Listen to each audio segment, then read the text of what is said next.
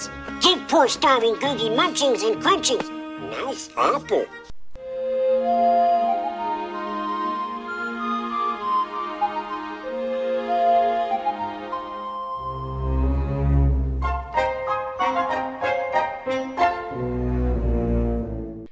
Welcome back to Disney Marvels for week of October 18th, 2020. This is episode 105. Disney Marvels, the show about Disney, Marvel, Lucasfilm, Muppets, Pixar, 20th Century, the parks, and much, much more. If it has to do with Disney, it's fair game. I'm your host, Matthew Graken. Hey, on a side note, I want to take this moment to say I want to change the show up a little bit, and I want you, the listener out there, to be part of this show. I want this segment at the beginning to be your part, to have either something that you suggest to be part of this show, your voicemails, your messages. I want somehow a discussion that you want. I want you to be part of this show, and I want to dedicate the beginning of this show to you. So now, more than ever, please email any suggestions, any questions, any comments that you would want to be part of the show to disneymarvels@gmail.com, or go to anchor.fm/disneymarvels to leave a voice message, or you could record a voice message on your phone and email it to disneymarvels@gmail.com. All easy ways. Send it to me, be part of the show, join in, and this is be our show. And this will be awesome because I'm sure everyone would love to hear what you have to say. Nothing's going to be off the table as long as it has to do with Disney or it's appropriate. Bring it up. Let's hear the conversation, and we'll let's see what we can make of this, because I'm really excited about this. I hope you're excited about it, and I want you to be part of us, part of the Disney Marvel show. This show is about you guys, is for you guys. Now I want you part of it. So please, email, voice messages, whatever, smoke signals. I'll look for them at the sky. Send them this way. Carrier pigeon, we accept those too. And I want you to be part of this show. We'll be back after a few words from our friends and sponsors. Hi Disney Marvels fans, my name's Tash and my BFF Mercedes and I make a weekly podcast dedicated to all things Disney. From music, movies and food and parks to fun weekly challenges, we discuss it all over at Chat Disney. You can find us on Instagram at Chat Disney or Twitter at Chat Disney UK. We release weekly episodes every Monday morning, which can be found on Spotify and the Apple Podcast app. Bye for now. And now, on with the show.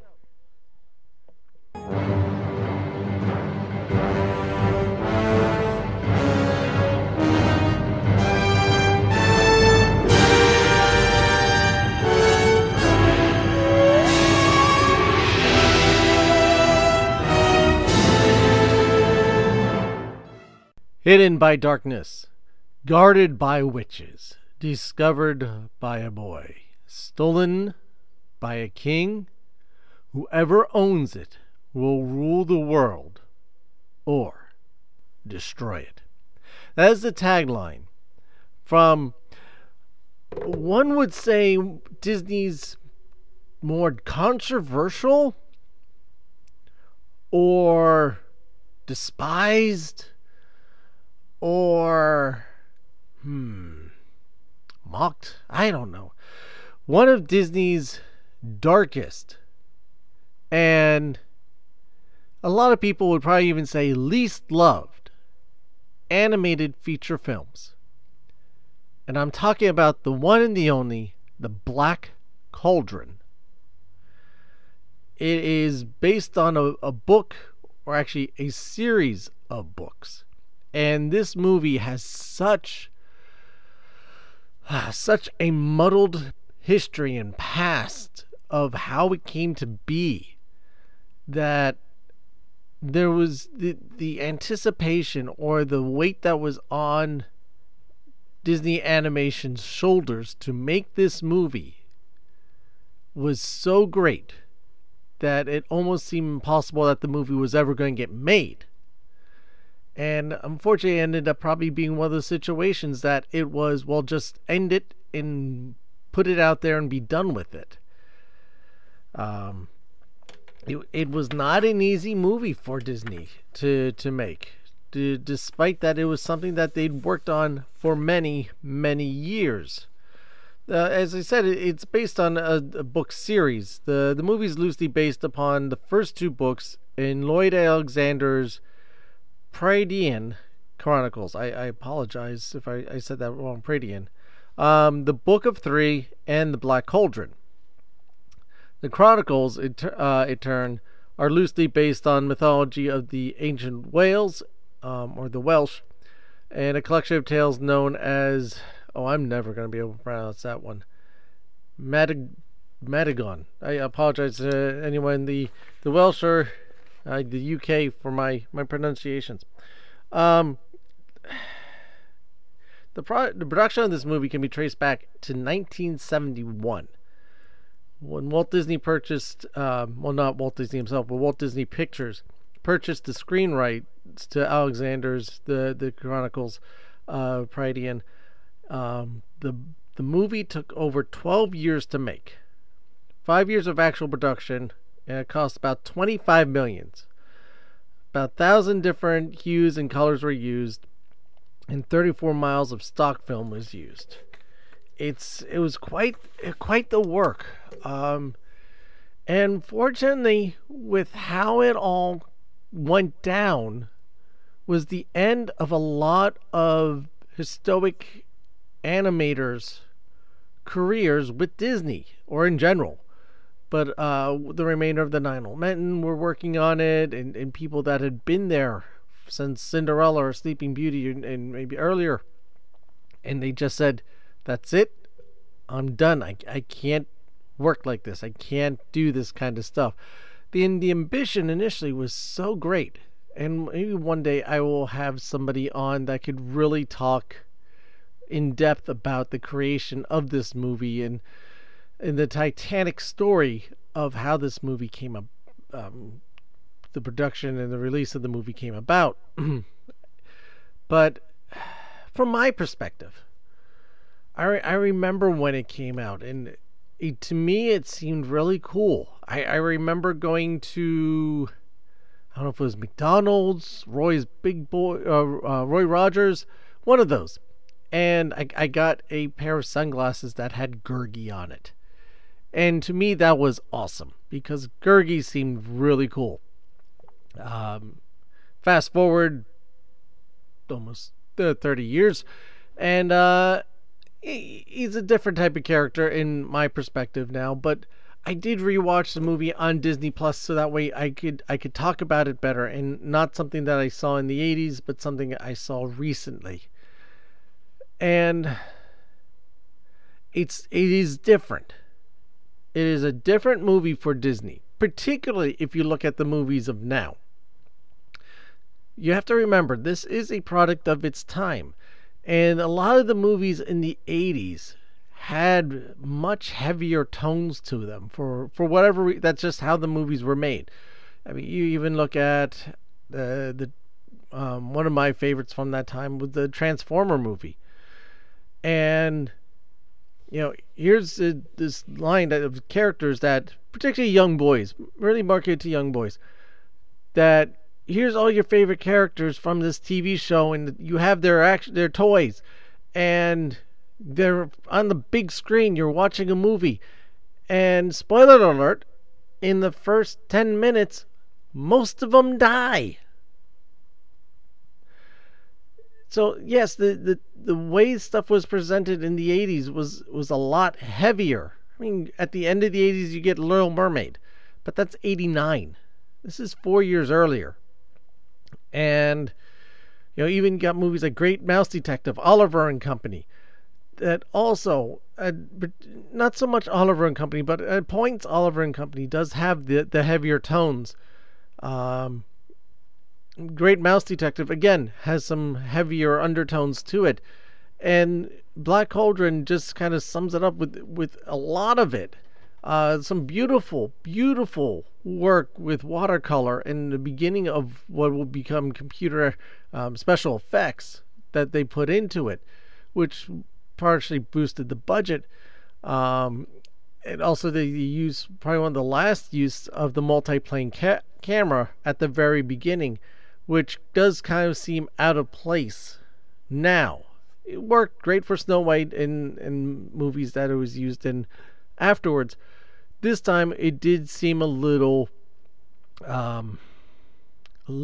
dated, but it still works great. However, you thinking about how they used it and how they made it, it was really, really awesome.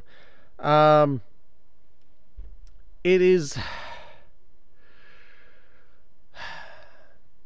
about a boy who gets thrown onto a journey, a quest that he is not ready for. At least we know he's not ready for it. He thinks he's going to be ready for it, and inevitably blunders the quest, and things progress from there. But to me, I actually, should I say, enjoyed it? I didn't dislike it.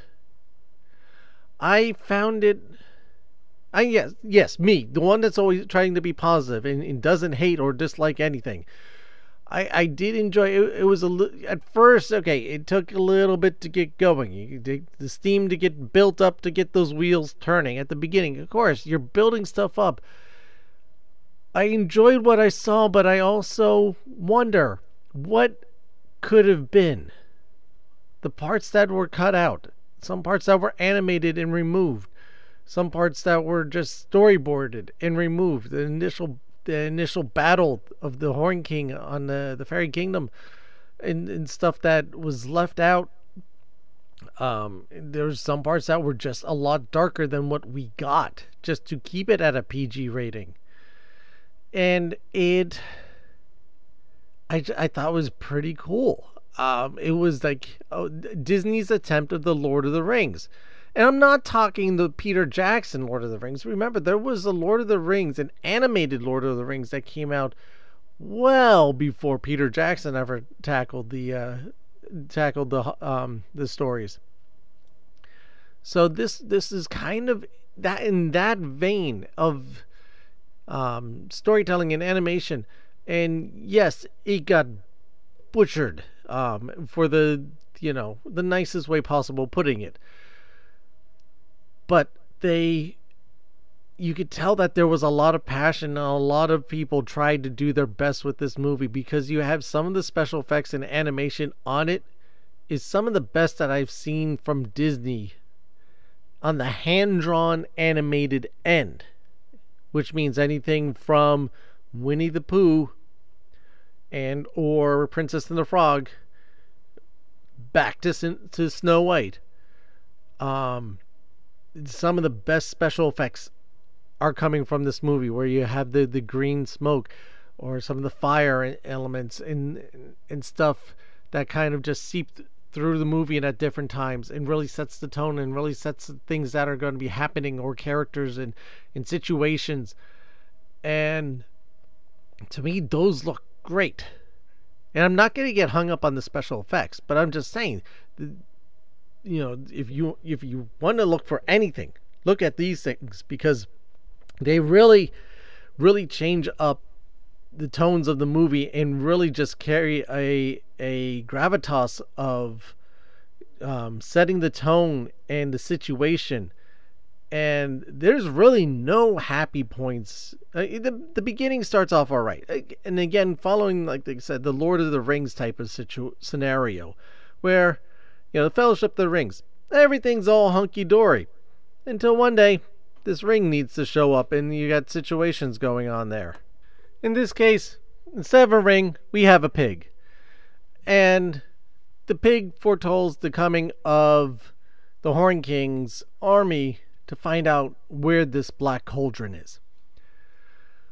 Strangely enough, only a pig knows where the black cauldron is. Don't question it. That's the story. It has something to do with mythology, most likely. Whatever.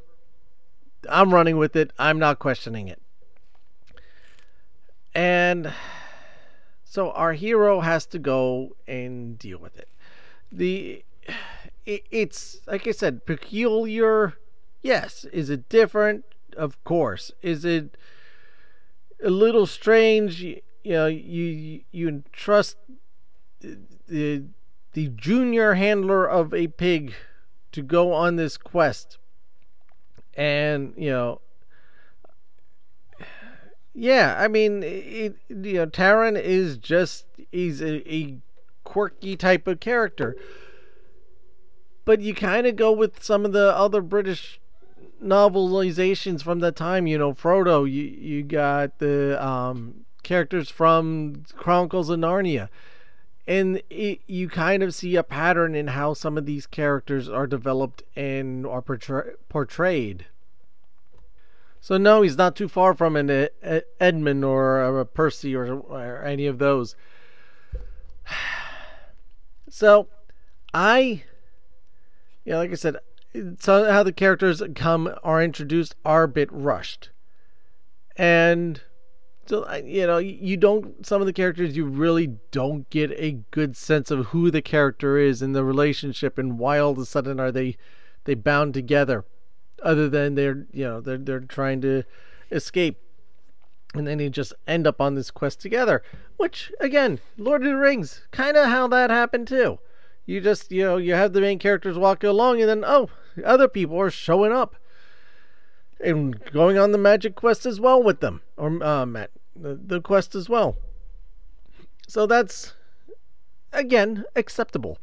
And I'm not saying that this is up to the level of Lord of the Rings. I'm just using it as comparisons because you have a lot of similarities in that.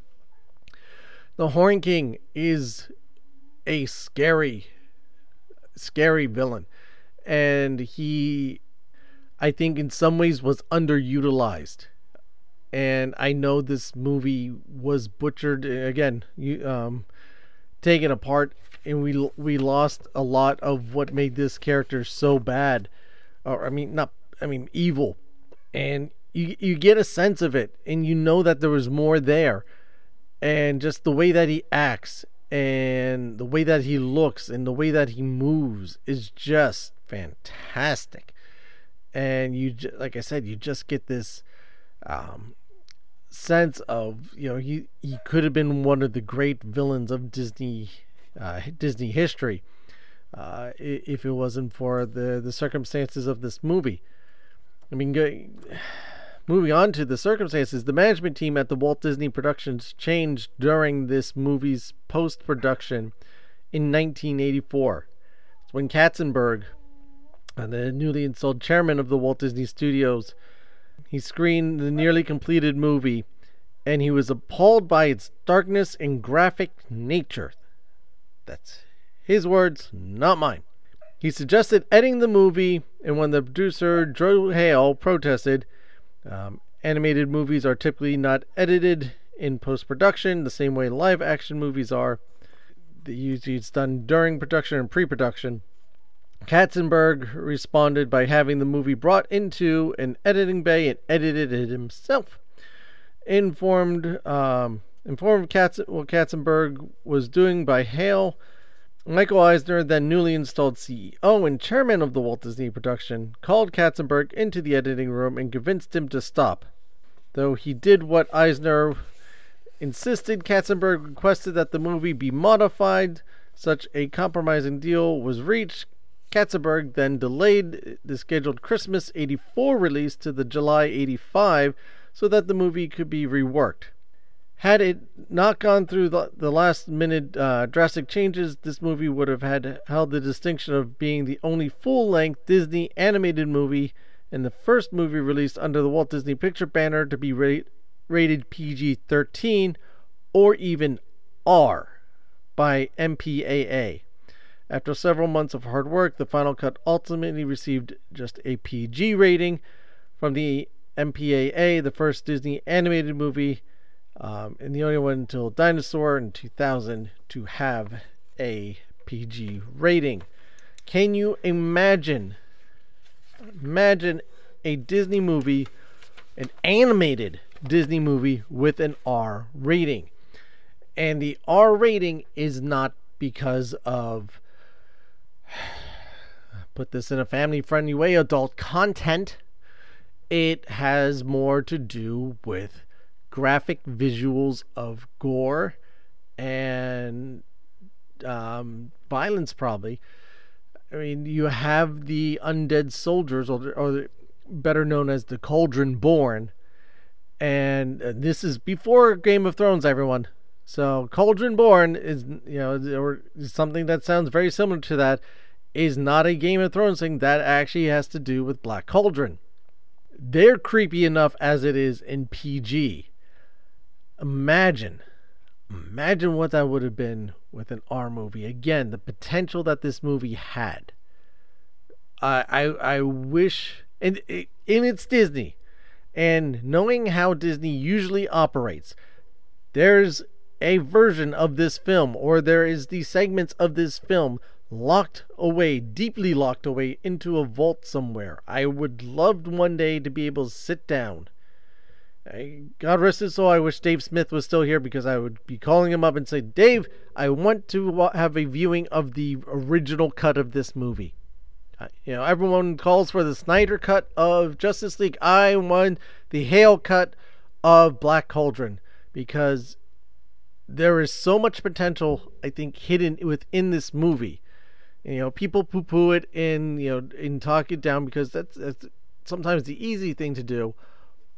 I like to look for the harder angle and think what could have been, and I think there could have been a lot to this movie. I think there could have been some very interesting twists and some fantastic animation work that could have really changed the face of animation when you're talking about respects to storytelling and visualization. Remember, when Snow White came out, there had never been a full-length featured animated movie before. And there was never a serious full-length really animated objects before. Before Snow White, cartoons were usually there as fillers, entertainment, and lighthearted fun. Snow White, people thought, again, and I know I've told you this in the past, was going to be Walt Disney's Folly. Everyone was expecting it to fail. They were going in for a laugh. And when they came out and felt the emotional movements and the power of Snow White, they couldn't believe what they saw. And that changed the face of animation at that point. Pinocchio did the same, kept on going. And from there, this, I think, could have had almost a similar feel to it. You think back to Rescuers and just how dark and gritty that was, and how unique that stands out, especially at that time. And again, that one is the late 70s, so it's still kind of around that same time. I think an action adventure movie of that caliber by Disney Animation would have changed the perspective, and that was part of the problem. And that's the problem that Katzenberg was having. We are Disney. We don't do dark. Right around that time is whenever Disney came out with Touchstone Pictures.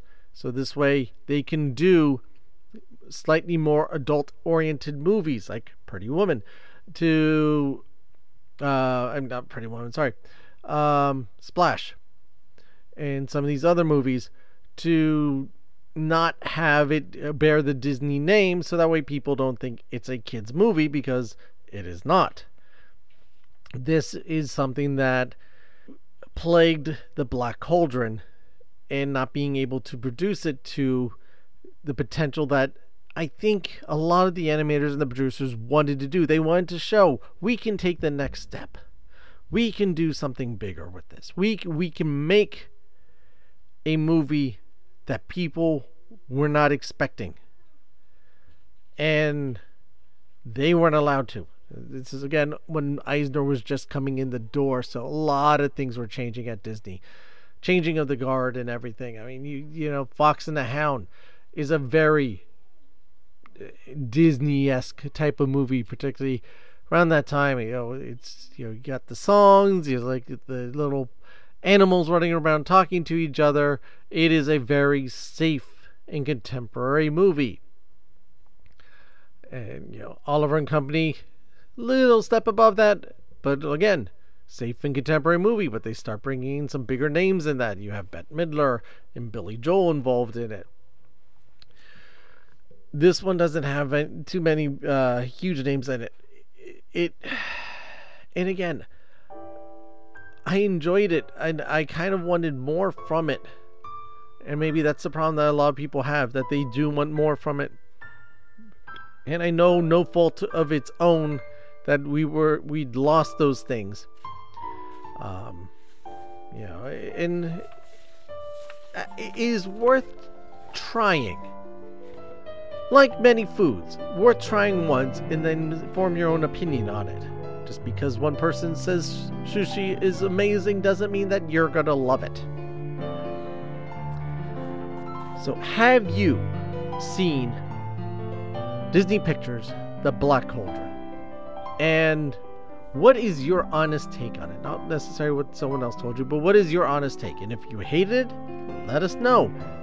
And let us know why. If you loved it, let us know, and let us know why. Send all that information. Join the conversation on Facebook, facebook.com/Disney Marvels Podcast, or our Facebook group, facebook.com/groups/Disney Marvels Podcast. We're also on the Instagram at Disney Marvels Podcast, and on the Twitter at Disney Marvels. You can also email the show with your answers or suggestions to disneymarvels@gmail.com, or you can leave us a voice message through the Anchor app and or websites. Links to everything are in the show notes. I want to thank you for your time. I know how crazy and just unpredictable life is at the moment, and apologize for missing out on an episode the other week and delay on this episode. It is, like I said, crazy times for everybody, crazy times all around. Make it a double. The fact that you've taken some of that crazy time and been able to spend it with me really means a lot. I really appreciate it. The only thing I can ask in return is please tell your friends, tell your neighbors, anyone that you know, that or stranger down the street wearing a Disney shirt. Let them know about the Disney Marvels podcast. Tell them about it. Get more people listening. Or if you don't want to talk to a stranger down the street, go onto iTunes. Hop onto iTunes and give us a rating there. Leave a review. That really helps push the show, and more people gets exposed to more people. And we have a bunch of 5-star. We have only 5-star reviews at the moment. I still can't believe that. And I really thank you for taking your time and giving us such wonderful reviews. It just fills me with such joy. And I can't do this show without all of you. So please spread the word. Help this Disney family get to be bigger. The bigger the Disney family, the better. Won't believe that, and I believe it. Don't also forget to subscribe to the show. This way you always know when new episodes are posted. But also, while you're at, consider becoming a premium subscriber. You could do that over at anchor.fm/DisneyMarvels/support, or you can find us on our Patreon page. Links to that also in the show notes. Patreon, you get some cool stuff too, so maybe that's something to consider. Because remember, this show is brought to you by listeners like you. Whatever you're facing out there, no matter how difficult, how impossible, just how dark and just kind of overwhelming things may seem right now and at this moment, don't give up. There is a light. Look for this light that's inside you. And I don't want to hear it's not there, because it's there. It's in all of us. But that light that's inside you is special to you. It's not someone else's. It is your own. And you need to find it. Sometimes it's hidden really far down. But trust me, it is there. Find it, embrace it, let it warm you, let it embrace you, let it shine for the world to see. Because because you are special. You are worth it. You are amazing and beautiful. Don't let anyone ever say otherwise. Believe in yourself. Be your own hero. Never give up. Never give in. I'm going to end this show with a quote from Walt Disney himself. You're dead if you only aim for kids. Adults are only kids grown up anyway. And that is from Walt Disney. Thank you again for listening, everyone, and I'll see you next time.